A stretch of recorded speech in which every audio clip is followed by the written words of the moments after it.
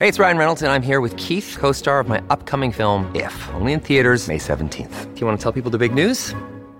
All right, I'll do it. Sign up now and you'll get unlimited for $15 a month and 6 months of Paramount Plus Essential Plan on us. MintMobile.com/switch. Upfront payment of $45 equivalent to $15 per month. Unlimited over 40 gigabytes per month. Face lower speeds. Videos at 480p. Active Mint customers by 531.24 get 6 months of Paramount Plus Essential Plan. Auto renews after 6 months. Offer ends May 31st, 2024. Separate Paramount Plus registration required. Terms and conditions apply if rated PG. Wyndham Hotels & Resorts makes travel possible for all. Whether it's the long haulers looking for a great cup of coffee, a roomier rest for the on-a-whim road trippers, or a place to make summer memories with the whole family. No matter who you are, where you're going, or why, with 24 trusted brands to choose from like La Quinta, Days Inn, and Super 8, your Wyndham is waiting. Get the lowest price at WyndhamHotels.com. Restrictions apply. Visit website for more details.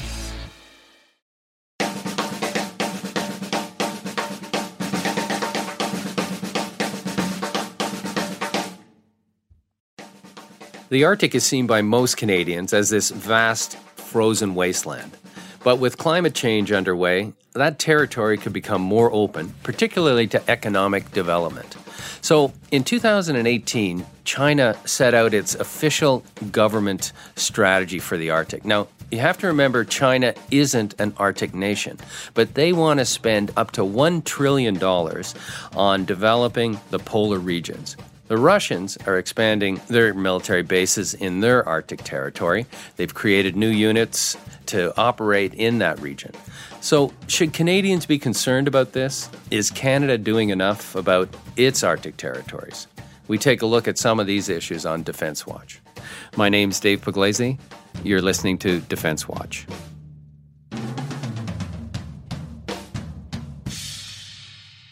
Our guest today is retired Lieutenant General Mike Day. Mike has more than 3 decades in the Canadian Forces.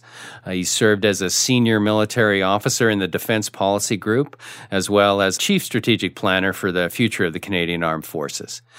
And welcome, Mike. Thanks very much, Dave. Happy to be here. So we read a lot about the Russian threat in the Arctic, the Chinese threat in the Arctic. How concerned should the Canadian public be? So I think there is a concern.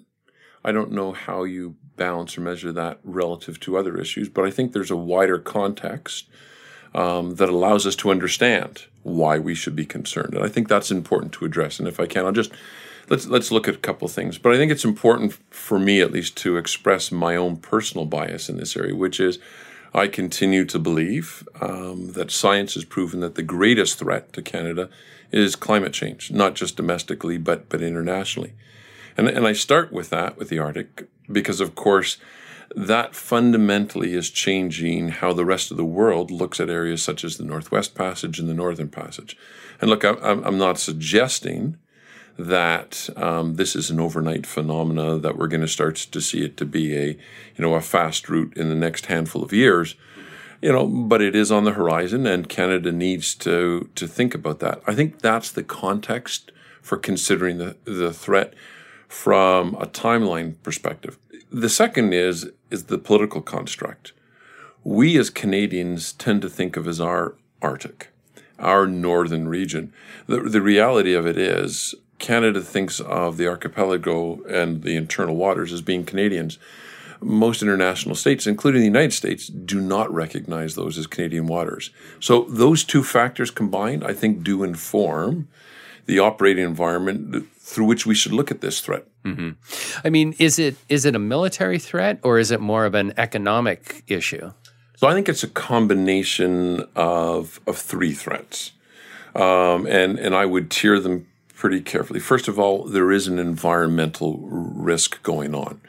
As you start to see the Northwest Passage become increasingly, or I should say, navigable for increasing periods of time. Understand, in the middle of winter, nobody's getting through there. We all know that. Mm-hmm. But you have to look at the Northern Passage, and that's going to start at some stage to be navigable. And so you're going to see significant movement, freighter movement. If we accept that 50% of ships around the world carry 90% of the world's economy, 50% of their costs are in fuel costs.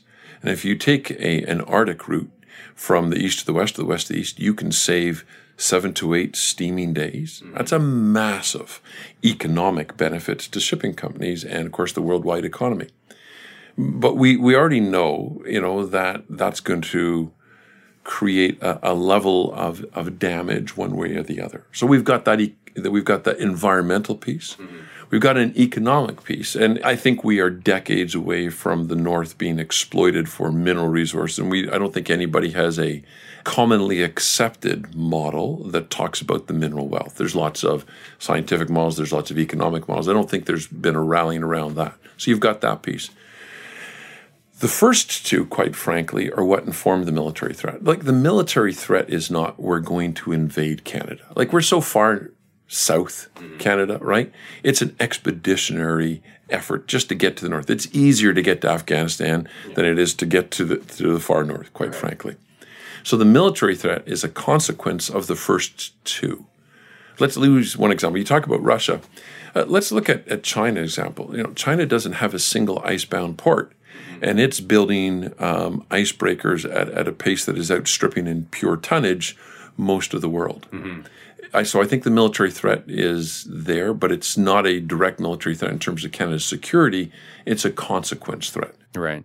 I mean, I remember, they asked former Chief of Defense Staff Walton Natinchuk. He said, well, what would you do if, the Russians landed in the Arctic? And he said, well, the first thing I'd do is send a rescue force. It is such a, inhospitable environment that, I wonder if, as you mentioned, the economics of the issue seem to be the main thing. Right. So let's briefly look at what Russia's doing to prepare for this in decades to come. They've created essentially an Arctic Command. I don't think they use that language, but they've done that. But you're right.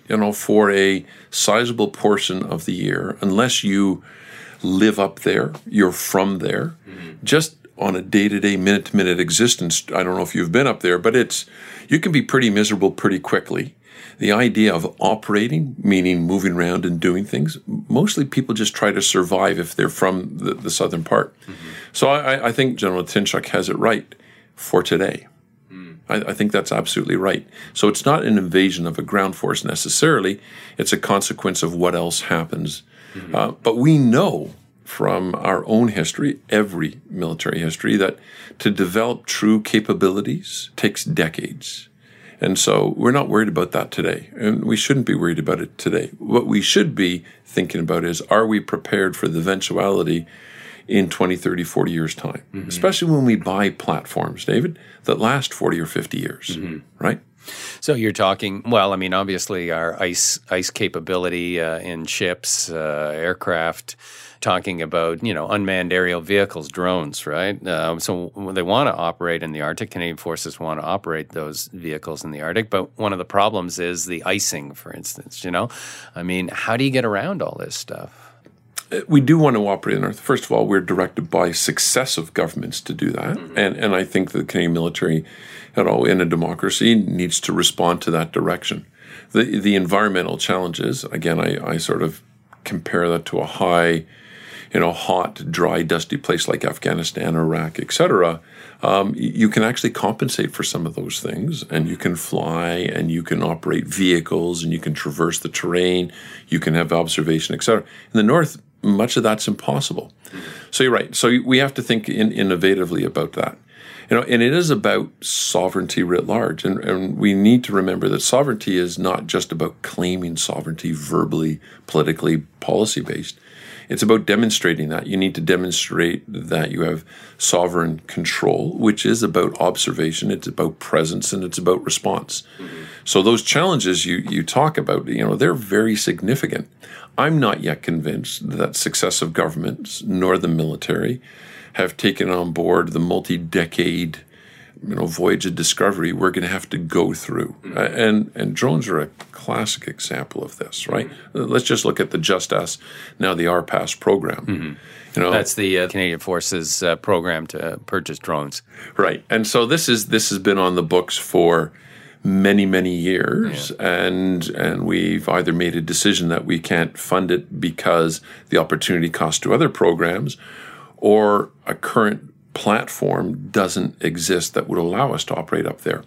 But unless you start on these things, you're not going to learn the lessons. And at some stage, we need to start. I was up there last year on a military exercise. The one thing that struck me was it seems to be that you need to support the local communities there because they are not only your eyes and ears, but they're your sovereignty. They're the aspect of your sovereignty, right? You have Canadians that are living there.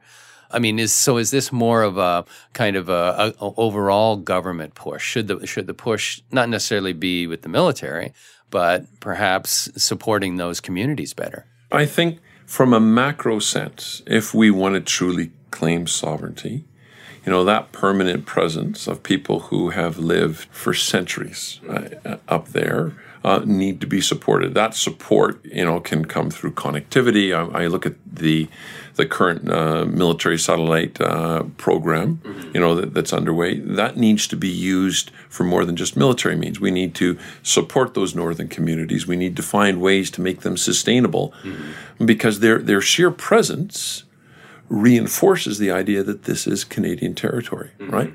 So, if you can, and I'm not suggesting we should, but if you can forget for a moment the moral obligation we have to Canadian citizens, which is not insignificant, but just set that aside for a moment because people have different views. Operationally, from a macro national perspective, it makes sense to sustain those communities. Using your crystal ball, where do you think is the future of the Canadian military in the Arctic? Where would you see them going? So I think you need to think about it in three big chunks. First of all, communications. We all know that communicating in the north based on the current constellation of satellites that are available is tremendously difficult, and high frequency HF type communications is spotty at best. And so you've got to invest in an infrastructure that allows you to talk, communicate, support. I think that's on the books. I think that's underway. The timelines for that, I think, are excruciatingly long, unfortunately. And certainly you could move much, much faster to providing that. So you've got to have that ability. And that would actually help civilian infrastructure significantly. As well, right? So you think about healthcare delivery, you think about educational delivery, you think about the ability to sort of, for e-commerce, et cetera. Enhancing communications not only is a military capability, it's a necessity, but civil society, demands that kind of support. So I think that's your first big chunk. I think your second is deployability. How do you get from here to there? I think that successive, major programs, C-17s, our Herc fleet, our Chinooks, et cetera, I think that's actually gone a long way in the last 10 to 15 years of providing real capability that can get up there. And that's, people think that's just planes, etc. Like that's really significant. It's not just buying planes. Capability really is the platform, the actual piece of equipment, the people, the training that they have to go through, and the supporting infrastructure that's in place. And so you think about landing on a runway here in Ottawa is not like landing on an ice runway up in the north. If you're going to commit people and equipment to that, there's a training program. So I think that's the capability piece to get from here to there. I think that's gone very well on the Air Force side. I think that the Arctic Offshore Patrol Vessel takes us a step further. We can debate whether it has the types of capabilities it should, whether or not the Navy could have balanced funds to make that more capable as opposed to try and preserve funds for the single surface combatant. I think that's a done discussion. But certainly the Arctic Offshore Patrol Vessel provides significant capability. I still remain very concerned about the Army's ability to live, let alone operate up in the north once somebody else gets them there. So I think that remains a bit of a gap. So I think that's the second chunk. And I think the third chunk is just the supporting infrastructure up there. So you've got communications, you've got the ability to deploy. What do you have up there? Because what you don't want to do, I think, is try to carve out operating bases on an ad hoc basis, right? So it's okay once you go to Afghanistan, to go to Syria, go to Mali, et cetera, to build purpose-built camps, for the duration of a deployment. I think the Air Force has done a reasonably good job at looking at how they would deploy, what airfields they would use. I'm not sure that, again, the Army has a concept of how they would establish an operating base and sustain it up north. I think that's a bit of a gap. It's interesting you bring that up because I remember, during the height of the Afghan war, I think it was the Army commander had voiced concerns that, the troops were losing their Arctic warfare capability, their capability to operate in the north because they were, focused on this desert environment and the Afghan mission. So you've got a piece of butter, you got a piece of bread. You can only spread that butter so thin. This is the opportunity cost, right? If I spend $1 of time, money, people, effort in one place, and I only have $1, I don't have $1 to spend somewhere else. And so what I'm not sure which Army commander it was, but I think it would be consistent through every senior officer to recognize that the Canadian military has finite capacity. I'm not arguing for more. You get what you get. And governments get to decide where they're going to expend that capacity. And if you're, as we were in the case in Afghanistan for years, it was a totally consuming contribution just to sustain that, right? So if you're going to do that, other things will, by necessity, not be paid attention to. And back to the idea of you just don't fly up there and land. Yeah. When you start to lose generational experience and exposure, it does take generations to gain it back. I always say to people, how long does it take to replace a sergeant with 20 years of experience? It takes 20 years. So if you have generations of NCOs and officers who have not gone up north, have not done a sovereignty operation, etc., who's training the next generation? So we have a footprint up there. Is it sufficient to recalibrate Canada's military capability up there? I'm not sure, but I think it's a valid concern by Pete or whoever expressed that. I mean, it's interesting. It's as you mentioned, the ability to operate. I mean, I remember it was in 2017. I was on this parachute drop. We're supposed to go up to Resolute Bay or whatever, and then drop 100 paratroopers. Well, we got socked in Edmonton for 3 days because there was a storm and they couldn't jump in, right? And then, we do take off. Then the windshield of the C-130 breaks because it's so cold. We return. Everyone gets into a new plane, go up. And so they do the drop. The drop was supposed to have been in the day, but then it was at night, and it was still a little iffy because of the high winds. It's just incredible. And I don't know if Canadians kind of understand that environment that both the military and the community up there is operating in. So Mother Nature's a bitch, right? Yeah. The North can kill you just by being there. And then you think about that.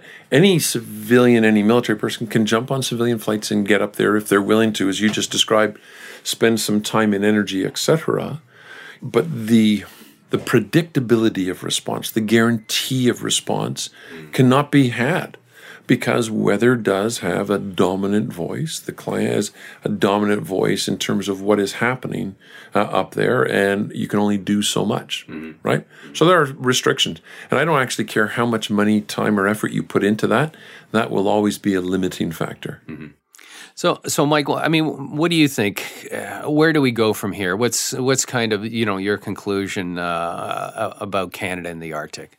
So, David, I think it's important to have that single thought, to try to impress upon Southern Canadians some of the harsh realities. And I think we can enumerate them as in terms of a form of summary. Number one, climate change is going to affect our North. That change is accelerating.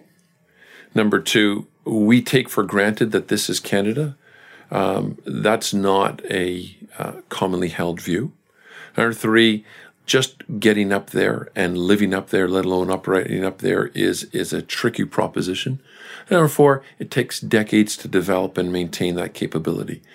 Wrap all of those things together and you get a takeaway, which is we're probably not paying enough attention because we don't need to today. But the problem is not today, it's for 20 and 30 years' time. And we need to realize that and make those kind of hard decisions and investments today to make sure we're ready in 20 or 30 years' time. I think that's the big takeaway. Thanks very much for that, Mike. We've been talking to retired Lieutenant General Mike Day. Mike served as a senior military officer in the Defense Policy Group, as well as Chief Strategic Planner for the future of the Canadian Armed Forces. Our next guest is retired Colonel Pierre LeBlanc. Colonel Pierre LeBlanc has served in a number of locations, both overseas and in Canada, during his time in the Canadian Forces. But much of his interest has been focused on the Arctic. In 1995, he took command of Canadian Forces Northern Area, which includes our Arctic territories, and served until his retirement in September 2000. He's been involved in diamond mining in Northwest Territories, and he's assisted various companies in better understanding the Arctic. Welcome, Pierre. Thank you. So there's been a lot of talk about the Arctic, China inroads in the Arctic territories, Russia making inroads or developing new bases. Should Canadians be concerned about that? Are we seeing something unusual here? I think the Canadians need to be concerned with what's going on in the Arctic, but the main factor is the disappearance of the ice. The Northwest Passage is still contested by other nations because they claim that it's an international strait, which gives them the right of transit, which means that traffic from China, from other countries, could start going through the Arctic on a regular basis because the ice has disappeared. Now, the biggest threat in the Arctic, in my mind, is from an environmental point of view. We don't want ships that are not properly equipped to be transiting in the Arctic or harvesting any of the resources in the Arctic.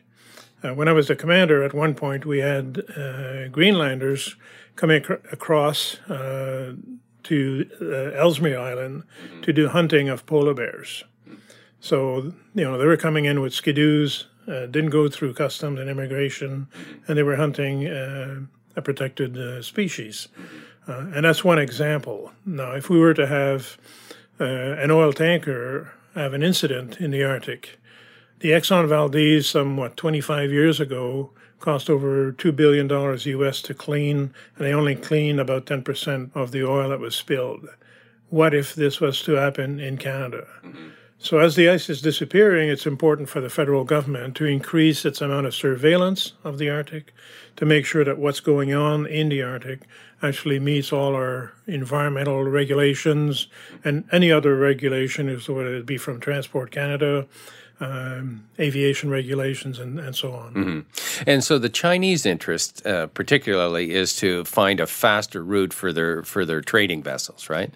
Indeed. Yeah, that's their main interest in doing so.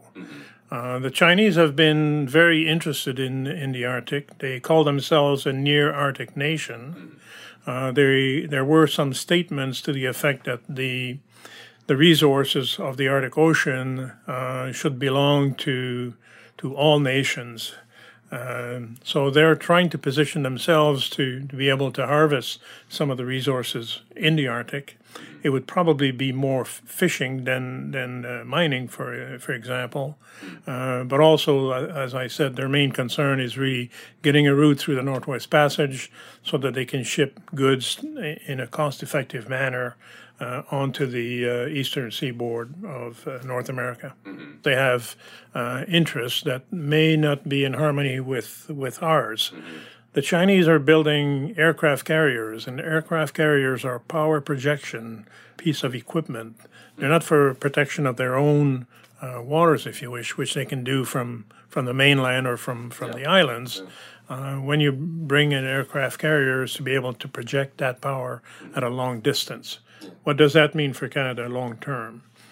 China says in its Arctic policy, it has all the very nice soft words in there, respecting law and so on, except that when an international court came against them on a decision related to the Spratly Islands, they said, oh, we're just going to ignore it. Yeah, exactly. 2013, they said, we will not militarize the islands.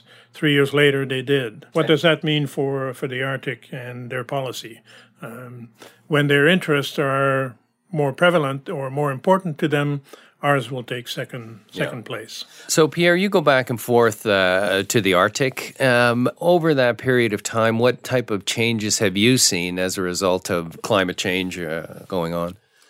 I think one of the elements that I came across at one point, it was a reporter that was actually talking about climate change and the fact that a lot of people now start to understand that it is taking place because in their own lifetime, they have seen changes. Mm-hmm. When I was in Yellowknife, or just prior to leaving Yellowknife, we were seeing grasshoppers for the first time ever. So in the summer. In the summertime. Yeah. Whereas in the past, you never saw grasshoppers up in the Arctic. So as the temperature gradients are going further and further north, the ecology moves along with it. The fauna and flora is going further north. Again, in Yellowknife, the first year that I was there, the snow was very, very light, and we had very little of it. Most of the Arctic is actually a desert to the same level as the Sahara Desert. Mm-hmm. But the last years that I've been in Yellowknife, we now have wet snow, which is an indication that there's higher temperatures in the Arctic.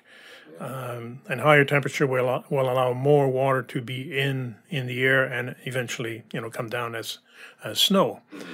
The Inuit elders talk about trails that they used to follow on the ice, which were safe in the past, and now a number of them have died because they've used those trails, but the ice is so thin that they go through and eventually perish. So we've seen an acceleration in this disappearance of the ice. In places where I would travel and see ice in the spring, all of a sudden it's not there anymore. So you see physical changes of all the elements of the land, the land itself, the ice, the animals, and the vegetation. There's trees that are taller now than they were before because permafrost is disappearing. It's melting away. So now the small bushes that we had can draw their roots deeper, and now they're getting stronger and taller. The disappearance of the permafrost is actually part of the problem because it's now releasing a lot of methane, which is 32 times more powerful as a greenhouse gas than CO2. We're very concerned with CO2, but methane has now surfaced as one of the big players in accelerating the climate change in Canada. And there was a recent report by the Canadian government that the acceleration of the temperature in Canada is actually higher than twice as high as elsewhere in the world, and in the Canadian Arctic even more so. Mm-hmm.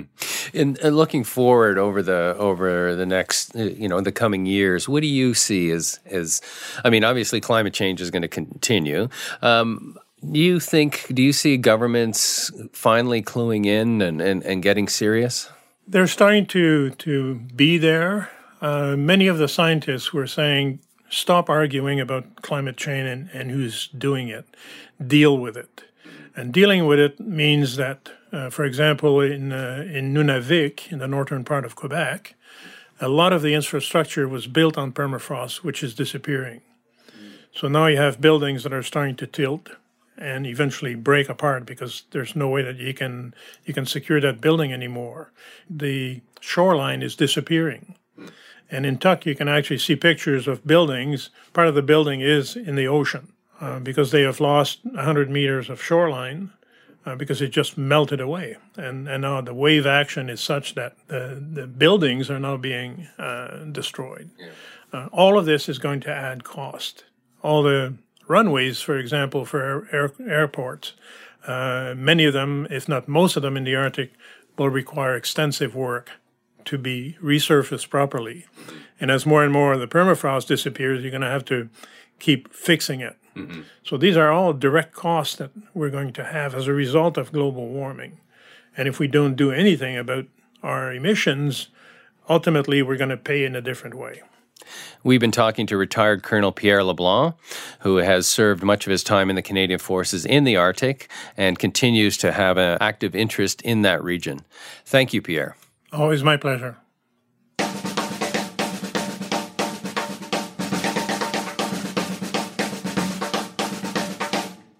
You've been listening to Defense Watch. I'm Dave Puglazing. If you'd like to share your comments or suggestions for future podcasts, email me at dpugliese@postmedia.com. If you'd like to see the digital version of Defense Watch, go to the Ottawa Citizen's website. Defense Watch has been produced by Post Media. Sound editing by Mina Gamry. Our senior editor is Drake Fenton. Our editor-in-chief is Michelle Richardson. Special thanks to Keith Bennell.